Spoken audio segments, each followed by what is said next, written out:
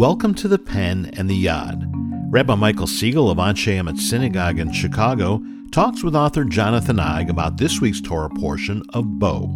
Don't let the facts get in the way of the meaning of the Exodus story. If I connected a lie detector mechanism to you and I asked you the following question, how do you think the person reading your response would read it, true or false? Did the Exodus from Egypt actually happen?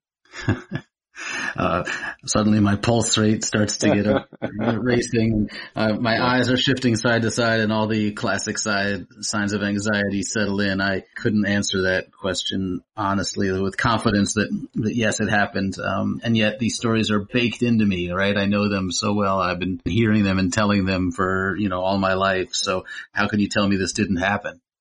Right. You're not going to do that, are you? No, I'm not going to do that because I think that you are part of a very large group of people who would give the exact same response. I'm not sure that if we went back, before the scientific age, a few hundred years, and asked someone that question, that they would give you the same response.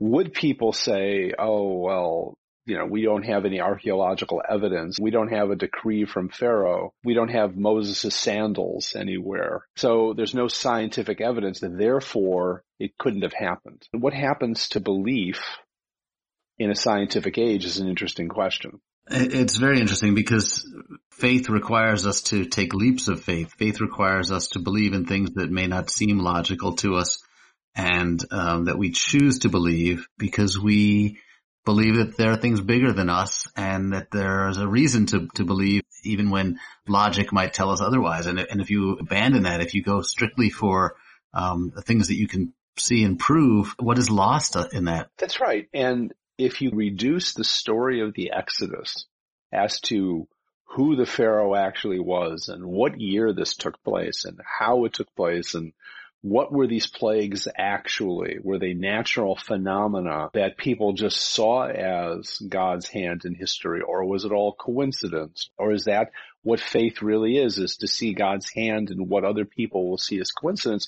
All that stuff is very much a part of the universe in which we live. We want someone to show us exactly how it happened. But as a result of that and those questions, we're chipping away at our relationship with the story and what the story is actually about. It's not about what happened in a particular moment, but the question is whether or not God cares about human beings, especially those who are other, those who are enslaved. The people who society forgets are the people that God seems to be most interested in. And that notion of hope that the day will come when God will break our chains and we will go forth from that land, that's the remarkable part of the story. That's what Passover is actually about. It's breaking with what was so that you can embrace what can be. And if we're going to focus only on whether or not it really happened, we're losing something and we are the lesser for it. Yeah, it reminds me of the Talking Heads song, the lines that go, facts are simple, facts are straight, facts are lazy, and facts are late. Facts all comes with point of view. Facts don't do what I want them to do. It's more important what we want the facts to do than what the facts actually are, right? We need these stories more than we need the facts. Thank you, Talking Heads. We need the story more than we need the facts. Think of how the Exodus story has affected people throughout history, not least of which are people of color, right? The fact that you and I and so many others sing the Black spiritual, Go Down Moses, right? Tell old Pharaoh to let my people go. That's a song that speaks to the universal significance of the Exodus from Egypt. Right. I've been researching Martin Luther King's life a great deal, and one of the really interesting things that I've learned is that he grew up in the church. Of course, his father, his grandfather were Baptist preachers in Georgia, and he was always a little bit put off. He was younger and he was bright, and he was put off a little bit by the emotionalism of the church. And when he went to seminary, he became fascinated with this idea that the Bible wasn't literal, that these facts were wrong, that, as we're saying, Moses and Pharaoh and all of these stories, they're just stories.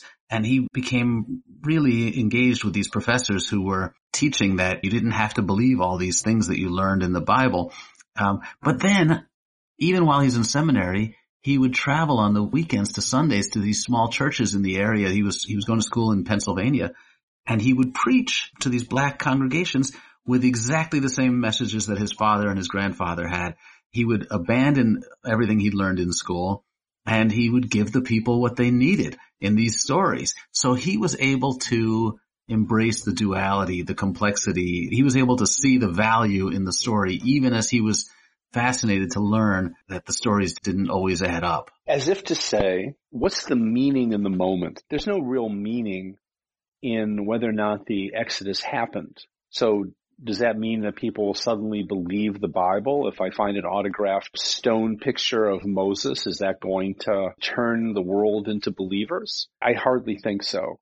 What I do think, though, is that what the Bible is about isn't about scientific proofs, but proofs of meaning, that life has meaning, that historical moments have meaning.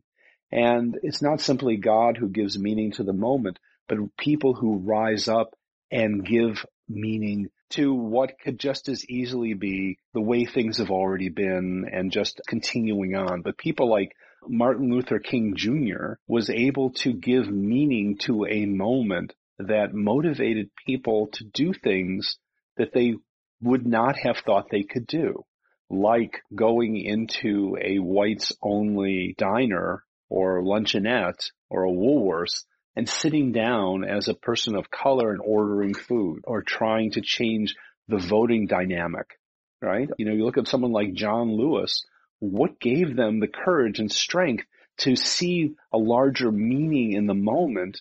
I think the overlay is the story of the Exodus. Right, and think about this too. The religion of Christianity was given to the slaves when they arrived here, and it was meant to control them, right? White slave owners demanded that their slaves attend church on Sundays.